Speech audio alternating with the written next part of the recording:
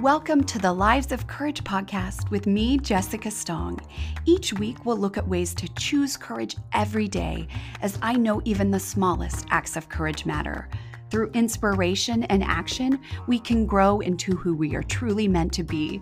So welcome. I'm so glad you're here. Hi, sweet friends. It's been so long. I've missed you all. I have taken a break. And guess what I got out of the break, out of the experience, is a new perspective. And so many times we have heard you need a new perspective. Maybe a new perspective would help. What if you saw things differently? I mean, you've heard it goes on, right? And we feel shame that we're stuck. We feel guilt that what we are doing isn't working. And then we get some perspective. So today I want to talk about perspective. I really want to invite you into this experience of maybe seeing things differently. And do you like my ticker tape? It's so exciting. I'm trying out a new program. So I think that the work is this, that we have an opportunity, an invitation, a call to find a different perspective. So let's just say what perspective is. It's a particular way of seeing something, of considering something, a point of view, a mental view, right? A perspective. And so we know in our lives that what we look for is what we find. And oftentimes, if we aren't finding what we want, we need a new perspective. We need a new way of looking at the situation, at our lives, at the events, at the people, at the stories that we've been telling ourselves. And so often the work is understanding that there are many, many different options to seeing things. So often we get stuck in ruts of learning, of behaving. It's those ruts of thinking, feeling, and acting, which is exactly the definition of a mindset, right? We get stuck in a mindset, in a way of seeing the world. And as Maslow said, Abraham Maslow of the Maslow's hierarchy of needs, he said, what is necessary to change a person is to change his awareness, his perspective of himself. Thank you, Abraham Maslow, for that. Oh, he's brilliant. But what we need to understand is that by seeing differently, by opening up our awareness, our understanding, our self-awareness, we invite ourselves into new potential and new possibilities and new experiences. So oftentimes we get stuck and see things. So I just wanted to use my life example. I can use clients' examples, but I'm going to use my own. I saw my business. I felt overwhelmed. I wasn't growing the way I wanted to grow. I wasn't seeing. What I was finding was challenges and lack of options. And then I took a step back. I took a deep breath. And I asked myself, perhaps there is something more here. I named my options.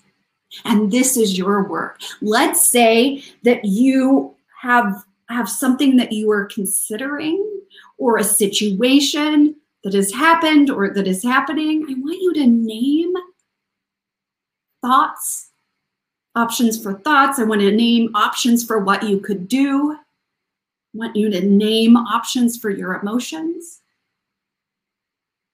And I want you to consider each perspective, each option. And I want you to ask yourself, does this perspective feel right for me? Can I see myself seeing this way, or thinking this way, or doing this thing? And what am I noticing about this perspective? What is it bringing up in me? I always say, on a scale of 1 to 10, what is your comfort level with this perspective, or this option, or this fill in the blank, right? One of the favorite activities for me to do when I'm thinking about my perspective is to really, when considering those options of all the various ways of seeing something, is to close my eyes and take a deep breath and to understand, what am I feeling in my body? What am I sensing in my body in this moment, in this perspective?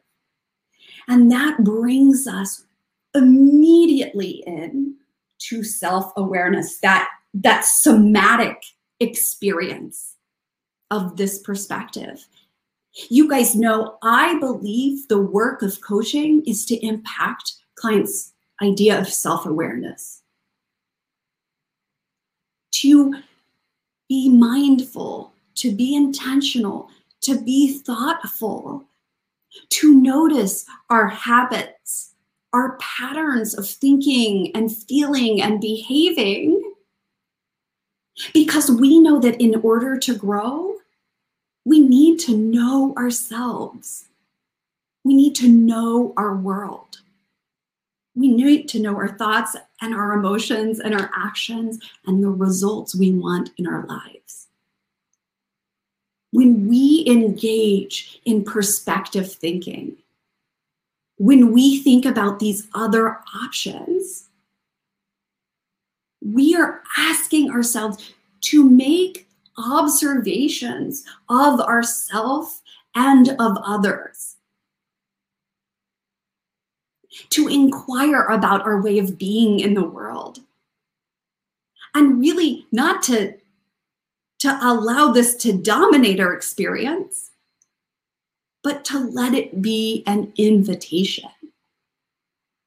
As Aristotle said, maybe, you guys know, we can't ever remember who said it, but knowing yourself is the beginning of all wisdom. And that I don't know who said this, maybe Aristotle, maybe Plato, let's just make it up at this point. Wisdom begins in wonder. Wonder of knowing yourself, knowing your perspective, of the experience, of the opportunity for you, and what might be coming up for you. That is the potential, that is the invitation. And I wanted to explore with you all this idea of being an observer of our lives, of being an observer of really of our perspective. And I love this man. He is Australian, an adorable Australian. And he wrote the book, The Happiness Trap. His name is Dr. Russ Harris. I say that with question. Let's just be honest. I think it's Russ Harris. It is. And he talks about the observer self. We learn this in Buddhism. We learn this in our experiences in our lives, but he invites us to see our lives as a play. Well, he says as a show. I say as a play or musical. And on that stage are all your thoughts, your memories, your experiences, your emotions, your action, everything that you can sense, see, hear, touch, taste, smell. And the observing self is that part of you that's that's in the audience.